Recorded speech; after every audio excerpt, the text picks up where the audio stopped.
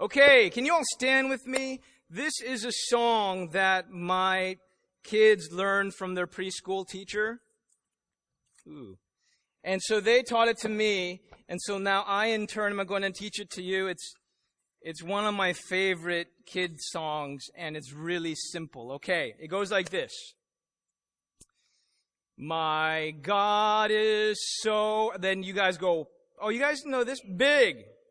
And then, so strong and so mighty. Bring it down. And then you wag your finger. There's nothing my God cannot. And you guys say, do. Okay, let's try that again, okay? You guys like this song? It's real simple. Okay, and the concept is really clear. Okay, let's do it again. My God is so strong and so mighty. There's nothing my God cannot. Ooh, that was so good. Let's do it another time. My God is so strong and so, there's nothing my God cannot do. You guys can take a seat. I love certain kid songs because they just cut right to the heart of the message in plain and simple language.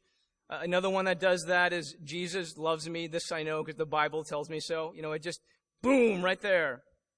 And I just love the language. My God is so big, so strong, and so mighty. There's nothing my God cannot do. Now, how many of you believe that? I actually think, honestly, most of us believe that. You look around at the world, and it's so amazingly made. You're like, some kind of genius, brilliant, super powerful God must have made this. There's no other explanation. But let me ask you something that we kind of struggle with. Is this God who made all these things for you? Do you really believe that He will stop at nothing to give you what is best for you? I think a good number of us kind of struggle with that one. Like, I do believe God's omnipotent in power, but is He really for me? Can I fully trust every aspect of His character that He's totally for me? I wanted to share a scripture, and I want you guys to think about this scripture because it's really going to blow your mind if you really think about it. Okay? And if you really believe it's true, it is such a crazy, amazing scripture. It's Romans 8:32. I'm going to go through this quickly, but just go with me. Romans 8:32. Romans 8:32 goes like this. He who did not spare His Son, but gave Him up for us, how will He not, along with Him, His Son, give us all things? Have you ever heard of that scripture before? Do you understand the scope of what this verse is saying? Now I want you to think about this. He who did not spare His own Son. God did not spare His own Son. Who killed Jesus? Ultimately, wasn't the Roman soldiers. It was His Father. Now you kind of go, why would His Father sacrifice His own Son? Well, the verse goes for us. He sacrificed His Son as an atoning sacrifice for our sins. His Son was given for us, for you, for me, for people in this room. Now, the scripture goes on a logical turn. It says, if He gave up the most precious thing, now let me tell you, there's nothing more precious than the life of God's Son. There's nothing more precious in the entire universe than the life of God's Son. I mean, who made the entire universe? The Son, right? So logically, there's nothing more precious in all of the universe, especially to God, than the life of His own Son. Nothing more precious. Now the scripture says, if He gave up His Son, then how will He not, along with His Son, give us all things? There's an argument here. The argument goes like this. If God gave you the really big thing, which is the life of His Son, then He's going to give you the small thing. What's the small thing? Everything else you need to thrive in Christ. That's the easy thing. The really hard thing was the life of His Son. So if He gave you the most precious thing, then isn't He going to give you everything else you need to thrive? Now, okay. From the Bible, we have established grounds for God being omnipotently strong. He's great. We agree. And now we're taking this verse, and not only is He great, but He's good. He will stop at nothing to give you what you need to thrive. By the way, that does include suffering. He will stop at nothing. Now, here's the question. If we, as God's people, really believe that, then how are you going to live your life? If you believe those two things with all of your heart, that there's nothing my God cannot do, that He will stop at nothing to give me what I need to thrive, then how are you going to live your life? That's the question I'm asking you. And 1 Samuel chapter 17, we show a picture of what it looks like if you really believe those things. And my answer to you is if you really believe those things, you will move out in the world with courageous faith. Now, if you look in your bulletin, today's title is called Courageous Faith, but then there's a subtext. And the subtext is putting skin in the game. How many of you guys have heard of that term, putting skin in the game? Not all of you have heard of that term. I think actually maybe Calvin was someone that shared that. I'm like, I like that term. And so I did a little research on that term. Do you know who made up that term? Warren Buffett. And he used it as a term to describe top-level executives of a company who actually make personal investments into the company's stock. So they are investing their own personal capital and livelihood in the company. Now, the thinking here is that they are so confident that this company is going up that they are putting their own personal livelihood at stake because this company is going up and I'm going up with the company. So I am all in. That's what it means to put skin in the game. Now, here's my point. If you really believe these two things, that there's nothing God can't do, that He will stop at nothing to give you what you need to thrive, which does include suffering, by the way, but He will stop at nothing to give you what you need to thrive, then you are going to be in a place where you're saying, if that is true, then I'm going to put skin in the game. I want to give you an example, but I need a volunteer. I need one man and one woman, one guy and one girl. Need a volunteer. Sam, would you get up here? Sam, thank you. Sam did raise his hand. Jordan kind of raised it for him, but he did raise his hand. Now I need a woman. I need a girl. I need someone with an arm.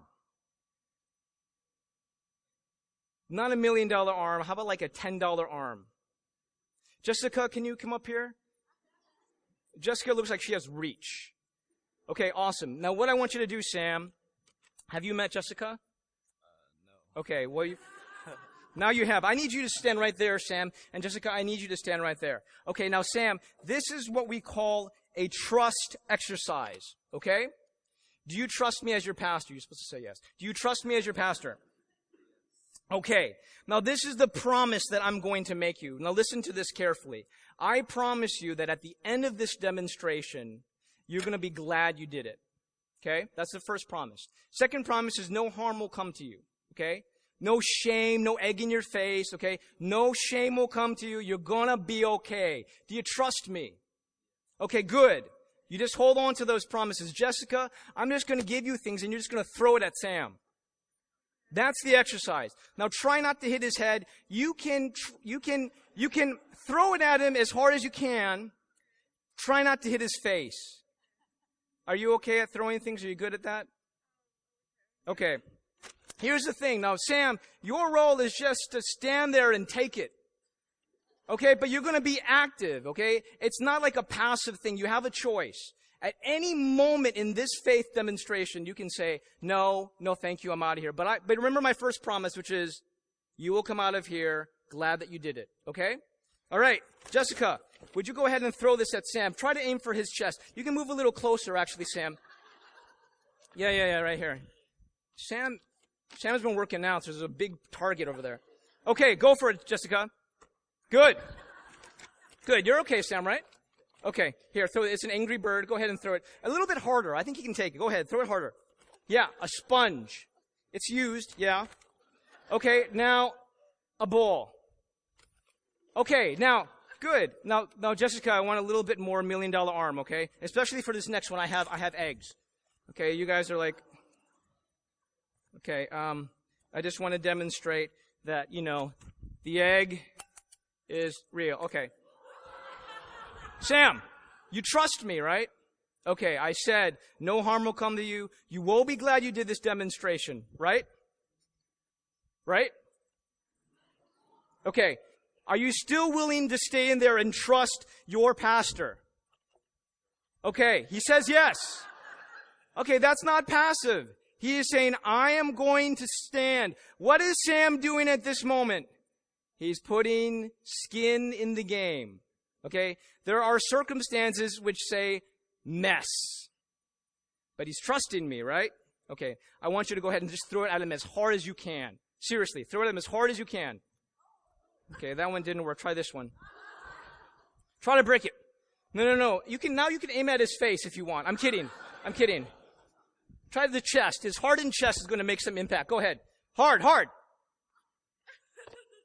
Sam, are you okay? Are you embarrassed? Do you want $20? I made you a promise here. No. Come on. It's for the illustration. Take it. I'm going to give it to your mom. Come on, Sam. Yes. Now give Sam a hand. Jessica, great job.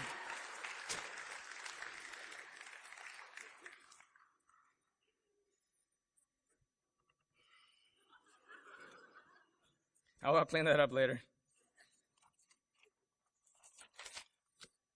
Listen to me. There is going to come a time in your life, in your faith, where there will be a decision point, where you will look at the circumstance, and the circumstance is saying, this is crazy. It's saying, if you continue in this direction, egg is going to splatter on your face. But then there's another choice, which is God has made me promises. And those promises seem kind of contradictory to the circumstance, but who am I going to trust?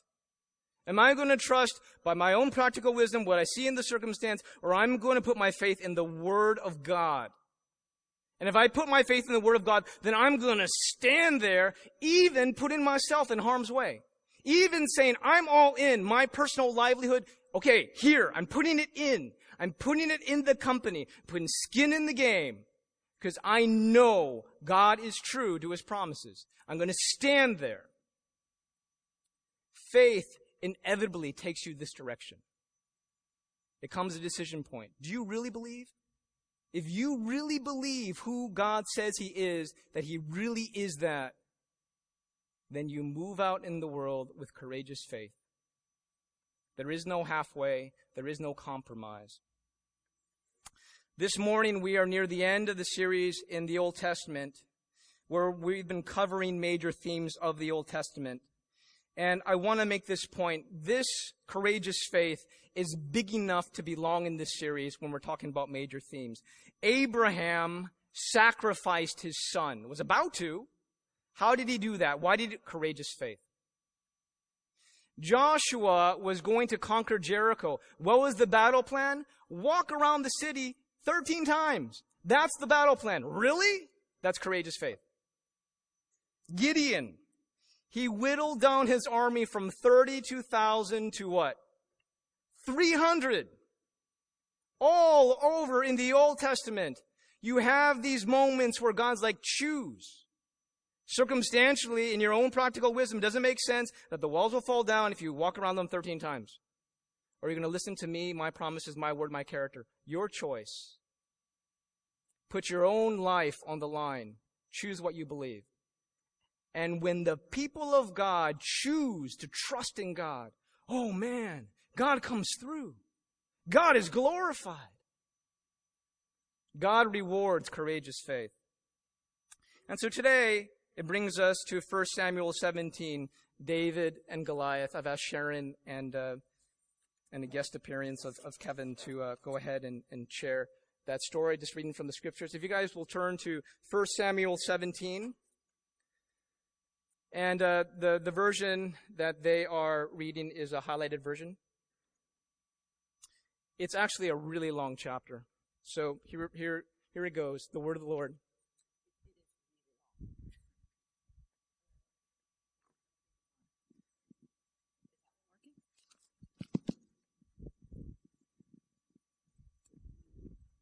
Okay.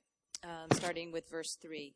The Philistines occupied one hill and the Israelites another, with the valley between them. A champion named Goliath, who was from Gath, came out of the Philistine camp. His height was 6 cubits and a span. He had a bronze helmet on his head and wore a coat of scale armor of bronze weighing 5,000 shekels. On his legs he wore bronze greaves, and a bronze javelin was slung on his back. His spear shaft was like a weaver's rod, and its iron point weighed 600 shekels. His shield bearer went ahead of him. Goliath stood and shouted to the ranks of Israel, "Why do you come out and line up for battle? Am I not a Philistine? And are you not the servants of Saul? Choose a man and have him come down to me. If he is able to fight me and kill me, we will become your subjects. But if I overcome him and kill him, you will become our subjects and serve us. This day I defy the ranks of Israel. Give me a man and let us fight each other." On hearing the Philistines' words, Saul and all the Israelites were dismayed and terrified. Now David was the son of an Ephrathite named Jesse, who was from Bethlehem in Judah. Jesse had 8 sons, and in Saul's time he was very old. Jesse's 3 oldest sons had followed Saul to the war. The firstborn was Eliab, the second Abinadab, and the third Shammah. David was the youngest. The 3 oldest followed Saul, but David went back and forth from Saul to tend his father's sheep at Bethlehem. For 40 days the Philistines came forward every morning and evening and took his stand. Now Jesse said to his son David, "Take this ephah of roasted grain and these 10 loaves of bread for your brothers and hurry back to their camp. Take along these 10 cheeses to the commander of their unit. See how your brothers are and bring back some assurance from them. They are with Saul and all the men of Israel in the valley of Elah, fighting against the Philistines."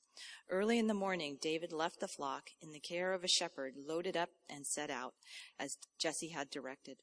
He reached the camp as the army was going out to its battle positions, shouting the war cry. Israel and the Philistines were drawing up their lines facing each other. David left his things with the keeper of supplies, ran to the battle lines, and asked his brothers how they were. As he was talking with them, Goliath the Philistine, champion from Gath, stepped out from his lines and shouted his usual defiance, and David heard it. Whenever the Israelites saw the man, they all fled from him in great fear. Now the Israelites had been saying, "Do you see how this man keeps coming out? He comes out to defy Israel. The king will give great wealth to the man who kills him. He will also give him his daughter in marriage and will exempt his family from taxes in Israel." David asked the men standing near him, "What will be done for the man who kills this Philistine and removes this disgrace from Israel? Who is this uncircumcised Philistine that he should defy the armies of the living God?" They repeated to him what they had been saying and told him, "This is what will be done for the man who kills him." When Eliab, David's oldest brother, heard him speaking with the men, he burned with anger at him and asked, "Why have you come down here? And with whom did you leave those few sheep in the wilderness? I know how conceited you are and how wicked your heart is. You came down only to watch the battle." "Now what have I done?" said David. "Can't I even speak?" He then turned away to someone else and brought up the same matter, and the men answered him as before. What David said was overheard and reported to Saul, and Saul sent for him. David said to Saul, "Let no one lose heart on account of this Philistine. Your servant will go and fight him." Saul replied, "You are not able to go out against this Philistine and fight him. You are only a young man, and he has been a warrior from his youth." But David said to Saul, "Your servant has been keeping his father's sheep. When a lion or a bear came and carried off a sheep from the flock, I went after it, struck it down, and rescued the sheep from its mouth. When it turned on me, I seized it by its hair, struck it, and killed it. Your servant has killed both the lion and the bear. This uncircumcised Philistine will be like as one of them, because he has defied the armies of the living God. The Lord who rescued me from the paw of the lion and the paw of the bear will rescue me from the hand of this Philistine." Saul said to David, "Go, and the Lord be with you." Then Saul dressed David in his own tunic. He put a coat of armor on him and a bronze helmet on his head. David fastened on his sword over the tunic and tried walking around, because he was not used to them. "I cannot go in these," he said to Saul, "because I am not used to them." So he took them off. Then he took his staff in his hand, chose 5 smooth stones from the stream, put them in the pouch of his shepherd's bag, and with his sling in his hand approached the Philistine. Meanwhile, the Philistine, with his shield bearer in front of him, kept coming closer to David. He looked David over and saw that he was little more than a boy, glowing with health and handsome, and he despised him. And he said to David, and the Philistine cursed David by his gods. "Come here, and I'll give your flesh to the birds of the air and the beasts of the field." David said to the Philistine, "You come against me with sword and spear and javelin, but I come against you in the name of the Lord Almighty, the God of the armies of Israel, whom you have defied. This day the Lord will deliver you into my hands, and I'll strike you down and cut off your head. This very day I will give you the carcasses of the Philistine army to the birds and the wild animals, and the whole world will know that there is God in Israel. All those gathered here will know that it is not by sword or spear that the Lord saves, for the battle is the Lord's, and he will give all of you into our hands." As the Philistines moved closer to attack him, David ran quickly toward the battle line to meet him. Reaching into his bag and taking out a stone, he slung it and struck the Philistine in the forehead. The stone sank into his forehead, and he fell face down on the ground. So David triumphed over the Philistine with a sling and a stone. Without a sword in his hand, he struck down the Philistine and killed him. David ran over stood over him. He took hold of the Philistine's sword and drew it from the sheath. After he killed him, he cut off his head with the sword. When the Philistines saw that their hero was dead, they turned and ran. Then the men of Israel and Judah surged forward with a shout and pursued the Philistines to the entrance of Gath and to the gates of Ekron. Their dead were strewn along the Sharaim road to Gath and Ekron. When the Philistines returned from chasing the Philistines, they plundered their camp. David took the Philistine's head and brought it to Jerusalem. He put the Philistine's weapons in his own tent. As Saul watched David going out to meet the Philistine, he said to Abner, commander of the army, "Abner, whose son is that young man? As surely as you live, your majesty, I don't know." The king said, "Find out whose son this young man is." As soon as David returned from killing the Philistine, Abner took him and brought him before Saul, with David still holding the Philistine's head. "Whose son are you, young man?" Saul asked him. David said, "I am the son of your servant Jesse of Bethlehem."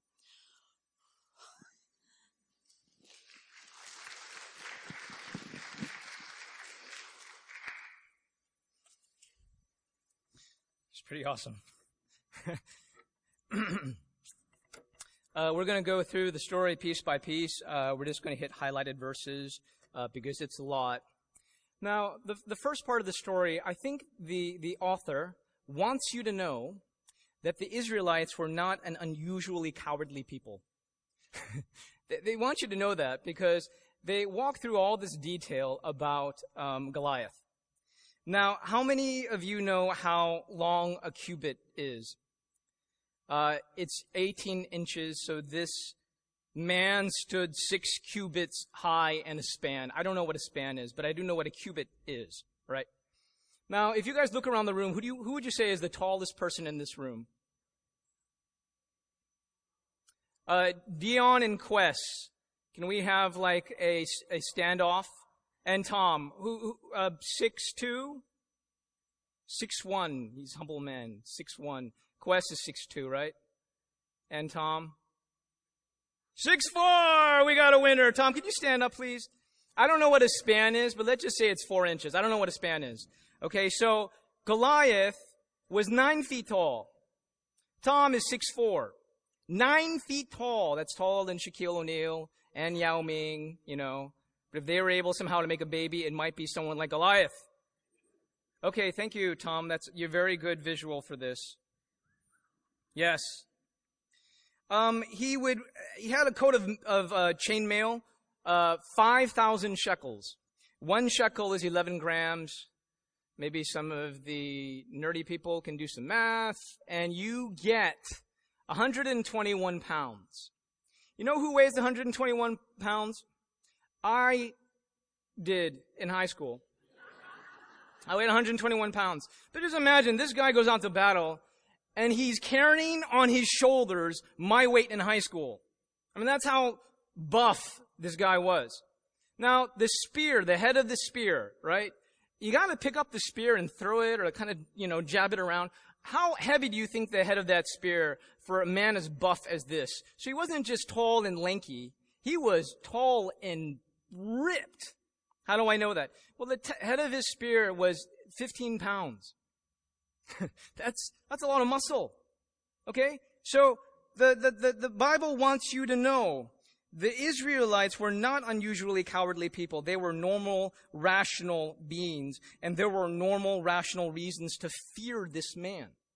Okay? Now, what does Goliath represent? Let's just go straight for the metaphorical application. Goliath represents anything that stands in our way and keeps us from thriving in Christ. Goliath stands for anything that stands in your way and keeps you thriving in Christ. Now, as you are today, what is your Goliath?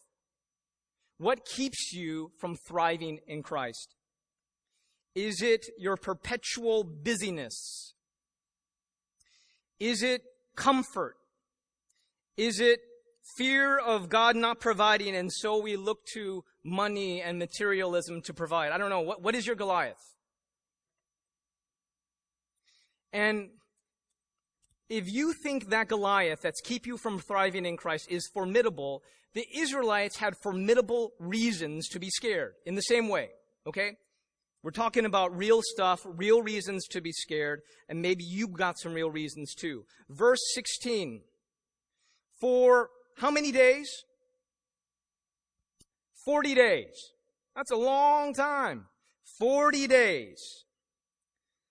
Morning and night, the Philistines came forward, took his stand morning and evening, and gave the same challenge. I want you to imagine morning time, you hear Kevin's booming voice. Evening time, you hear Kevin's booming voice. The next day, morning time, you hear Kevin's booming voice. Evening time, you hear it again. 40 days. Now, what happens when this is going on for 40 days? I'll give you an example. It's loosely connected, but I think you guys can relate with me. Some of you know that Rena drives a minivan and I have my own ride. I don't know if you guys have seen my ride.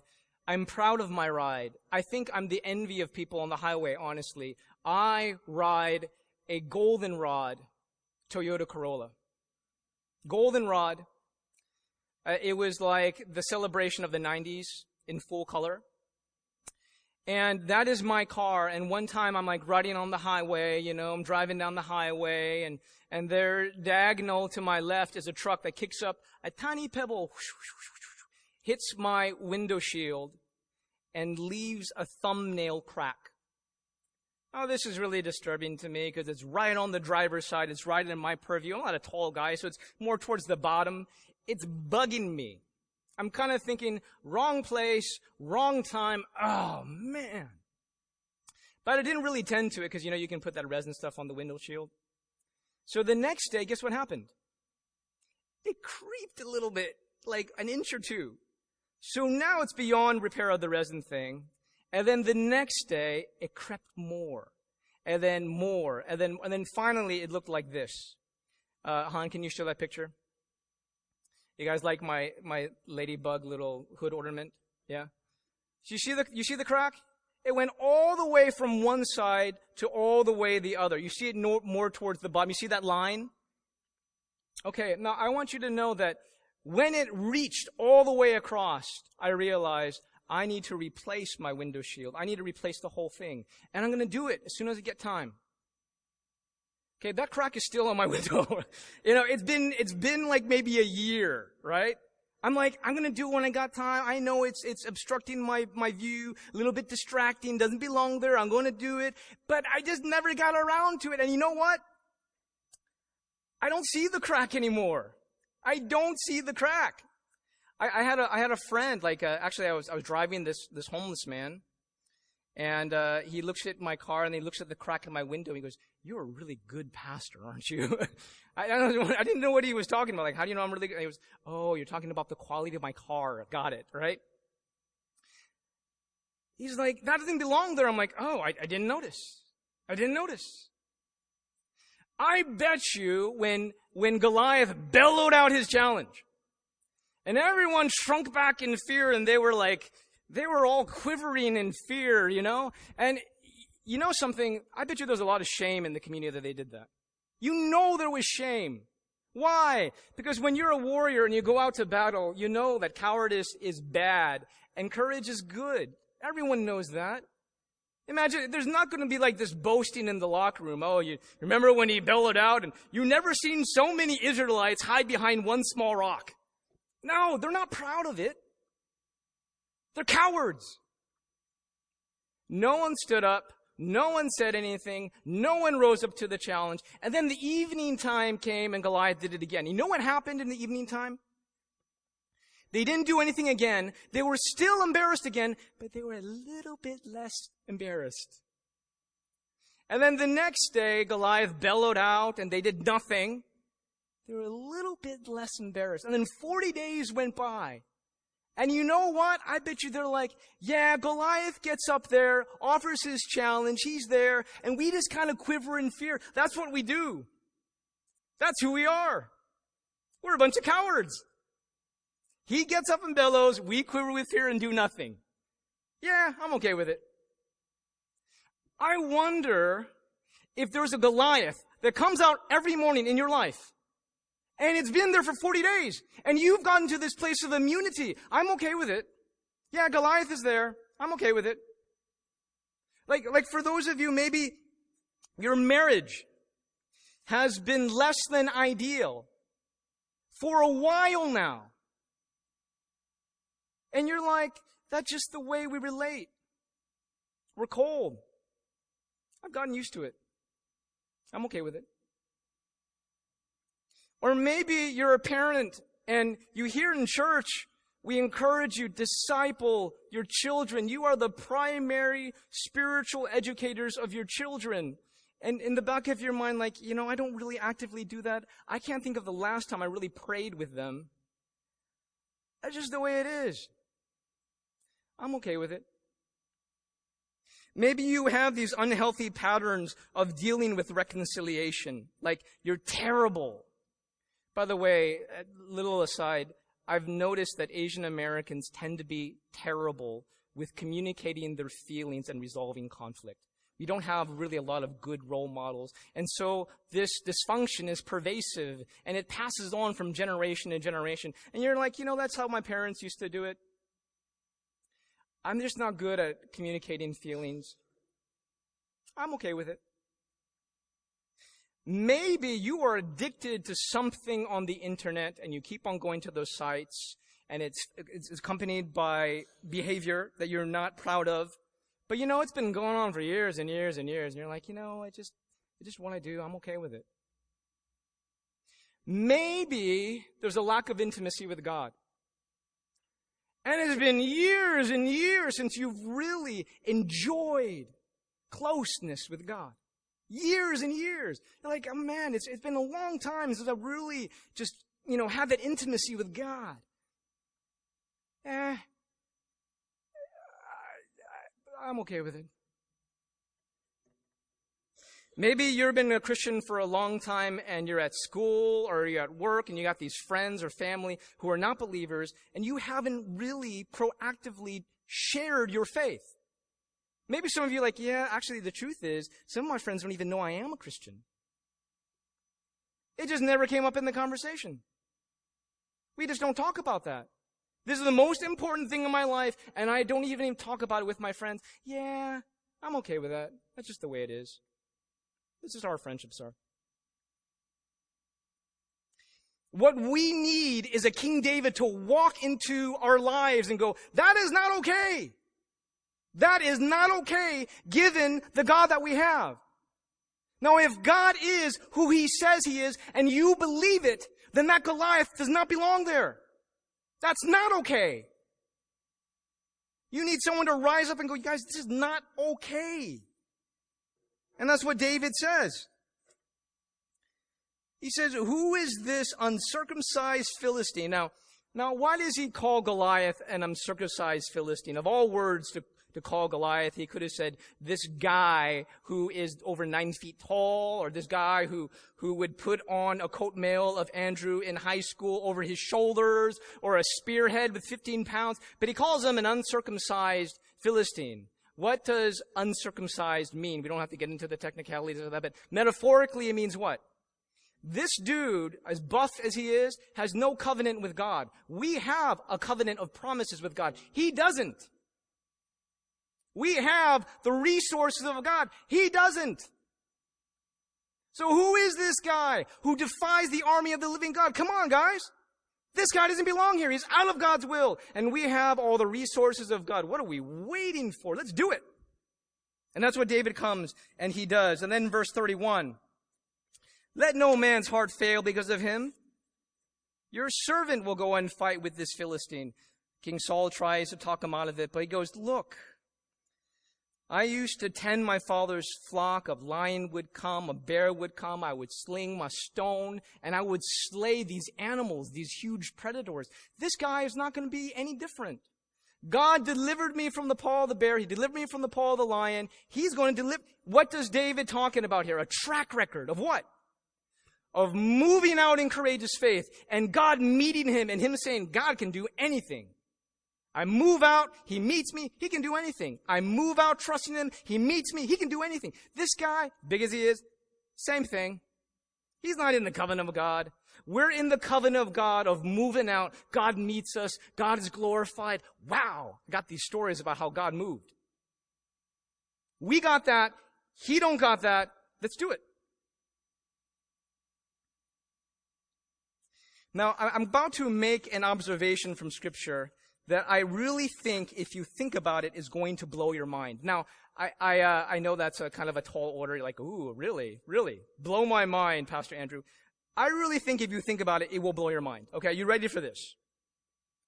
I have looked at this passage over and over. I've been a Christian for a long time. I've read it a lot of times, read it to my kids a lot of times. There's never one time when I've read this where I found David receiving a special revelation from God. Like David was like, I don't know if we can beat this guy. And then all of a sudden he had this dream. And then Samuel the prophet said, yes. And then the angel came and they were singing. Woo! And then he comes back and like, we can do it. Why? Because God gave me this vision.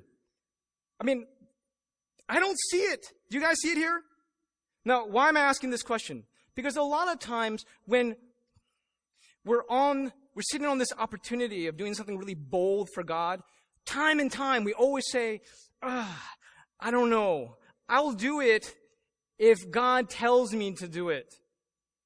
I'll do it if he gives me a special revelation, like a dream or a vision or, a prophet saying, you shall do it. Oh, yes, I'll do it, I'll do it. It's like, hey, let me ask you guys, would you guys pick up and drop out of Cal, and leave your work and go become a missionary? Would you guys do that? I'm pretty much most of us will go, I would do it, Pastor Andrew, if God made it very clear to me that I should do it. Like this really supernatural revelation. Then I'll do it.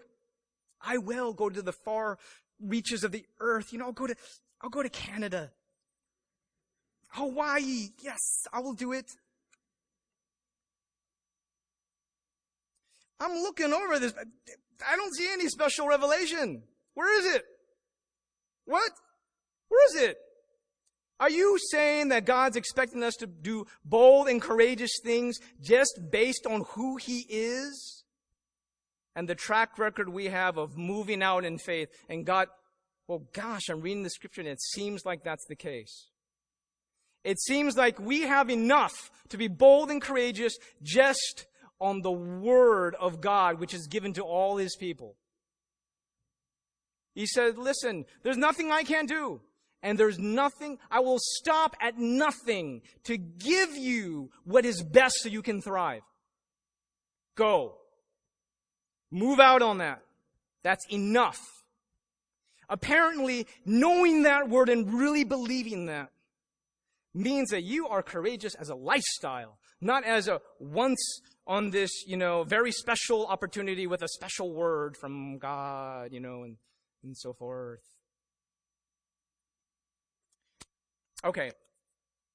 Here's where I be absolutely honest with you guys. I'm going through kind of a King David kind of moment.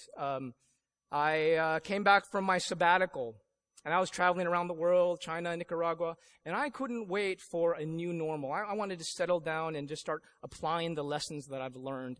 And you know something? A lot of times in the pulpit I complain about my jaw muscles. And you've noticed I haven't complained about that for a long time. Do you know why? Because I guess I'm taking some medication which helps me sleep better at night. And so I'm feeling much better. But after I came back from my sabbatical, I re-injured it. The masseter muscles right here are re-injured. They're constantly weak. And so it's really connected to how I speak, and then it hurts, and then it's uncomfortable when I speak, and then I just kind of like close up and hide away. And so when it came back, I didn't expect this, but all the anxiety of past fears in the previous years came flooding back. For like a good amount of 6 weeks, I was a wreck. I'd wake up every morning, and the only thing I would think about is my masseters and protecting myself and not re-injuring myself, and woe is me. And I'm thinking, I'm not going to be able to be in the pulpit I can't continue this. Masseter muscles don't regenerate and get stronger. They just get weaker with more prolonged use. I'm in the ministry. I use this so long. I don't have much of a future career. I'm freaking out. Now, I like to say to you that God's word was enough for me. It wasn't. Honestly, He knew I needed a special revelation. He gave me one. I was having a quiet time, and I remembered this word that God gave to Paul when he was scared. And I was scared. I'm like, I'm preaching on Sunday. I can barely talk today. I was scared. And so I went to Acts 18. I'm reading this promise that Jesus gave to Paul. Then all of a sudden the Holy Spirit is like, this is for you too. And I started to burst into tears. And the promise was, don't be afraid. Don't keep silent. I will be with you. No harm will come to you. And I have work for you to do in this church. And I'm afraid. I'm afraid now. I'll be afraid next week. I'm preaching this coming Thursday. I'm scared. I have this circumstance which says these muscles are on the way out. You don't have much of a shelf life as a pastor. But I have a God that says, trust me.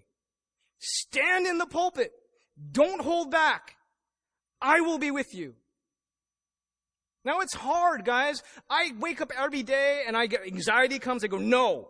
God said, don't be afraid. God said He's going to be with me. I'm going to be fine. And at the end of the day, I'm like, oh gosh, did I re-injure it? No. God said, I'm going to be okay. He's going to look out for me. I'm going to be fine. I'm in the pulpit moments before I preach, and I'm like, Andrew, don't think about your masseter muscles. Don't think about, how big Goliath is and 9 feet tall. God has you covered. You're gonna be okay. Remember His word. So I stand up here. I'm like, okay, I'm not gonna think about that. I'm gonna think about your promises, who you are, God. I don't know how long I'm going to last preaching, but I do know God said, don't be silent. And I do know that all the resources of God are for me. God's ministry done God's way will never lack God's resources. Do you believe that? So King David, he goes to the brook and he takes like 5 smooth stones. And he goes out to meet Goliath. The armor didn't fit. He kind of realized, if I'm going to do this, I'm going to be who God created me to be. Maybe that's a word for a lot of people here. I don't have to be like this person. I don't have to be like Francis Chan. I don't have to be like, like Bruce. I can just be me and who God called me to be. So he goes and he meets Goliath. Now I love this line. Goliath is like taunting him. And what does David say back?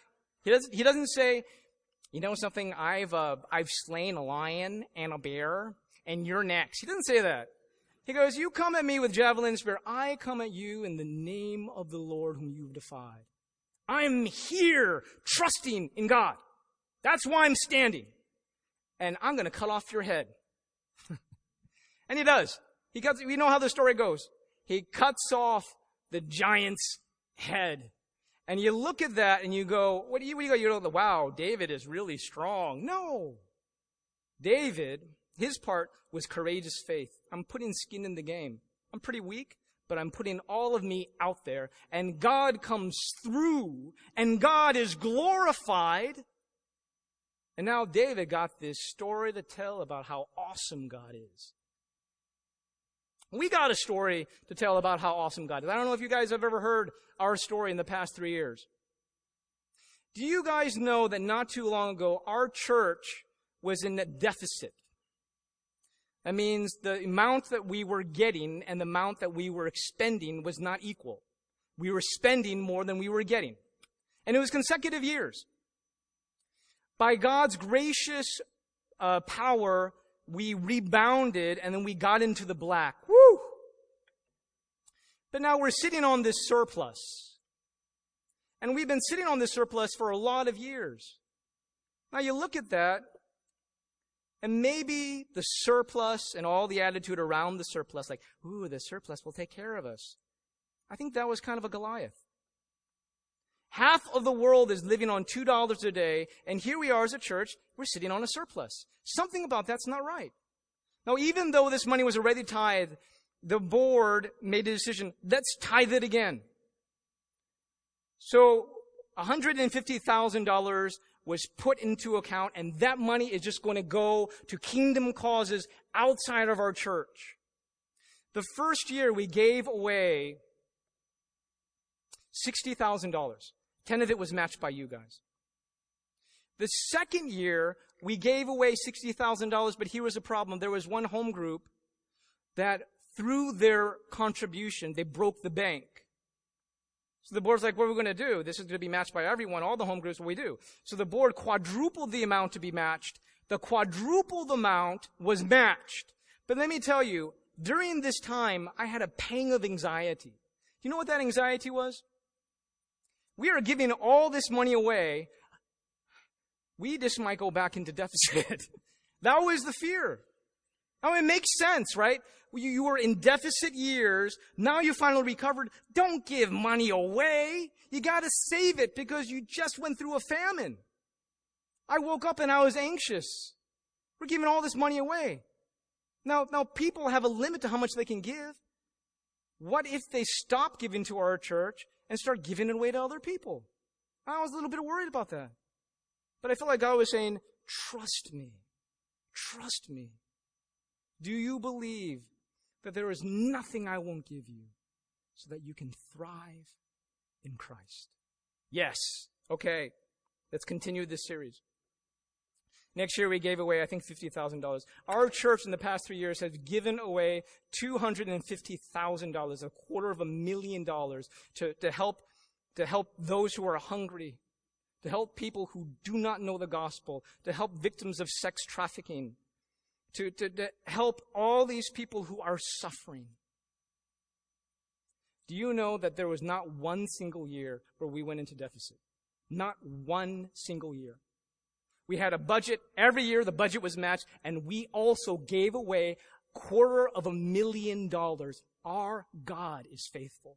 You move out in courageous faith. He meets you. You give glory to God, and we got a story to tell. What's keeping you? What's keeping you from moving out in courageous faith? I wonder if there are people here and your marriage has been cold. And it's been cold for a while now, and there have been unhealthy patterns that have set in. I wonder if today you're going to say, you know something?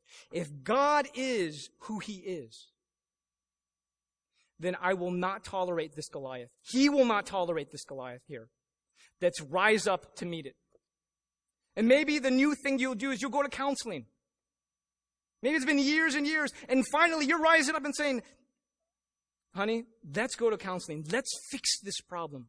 Because if God is who He is, then we can do this.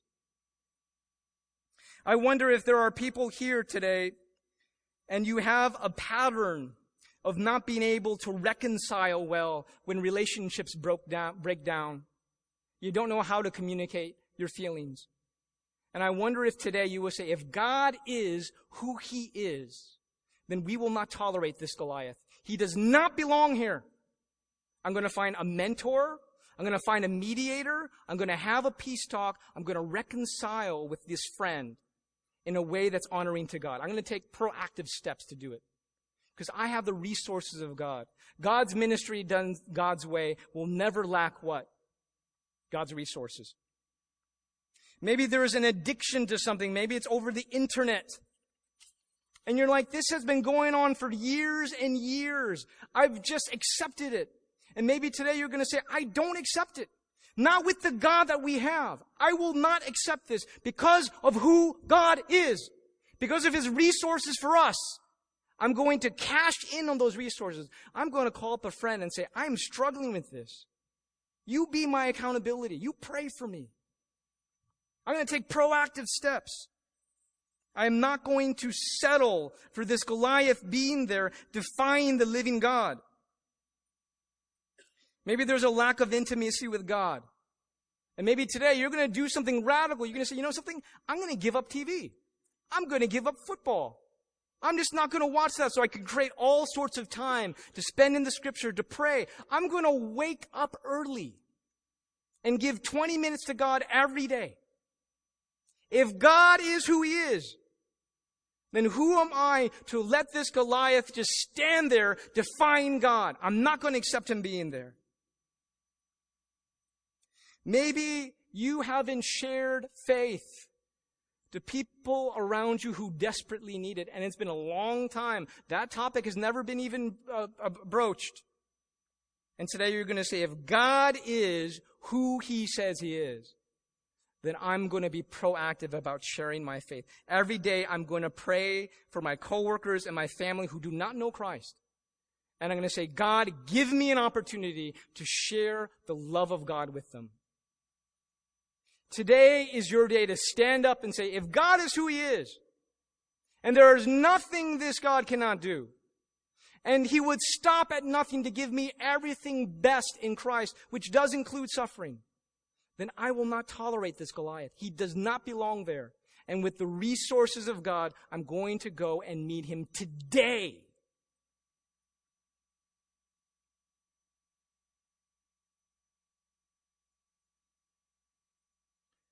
Would you all stand? I want to pray for you.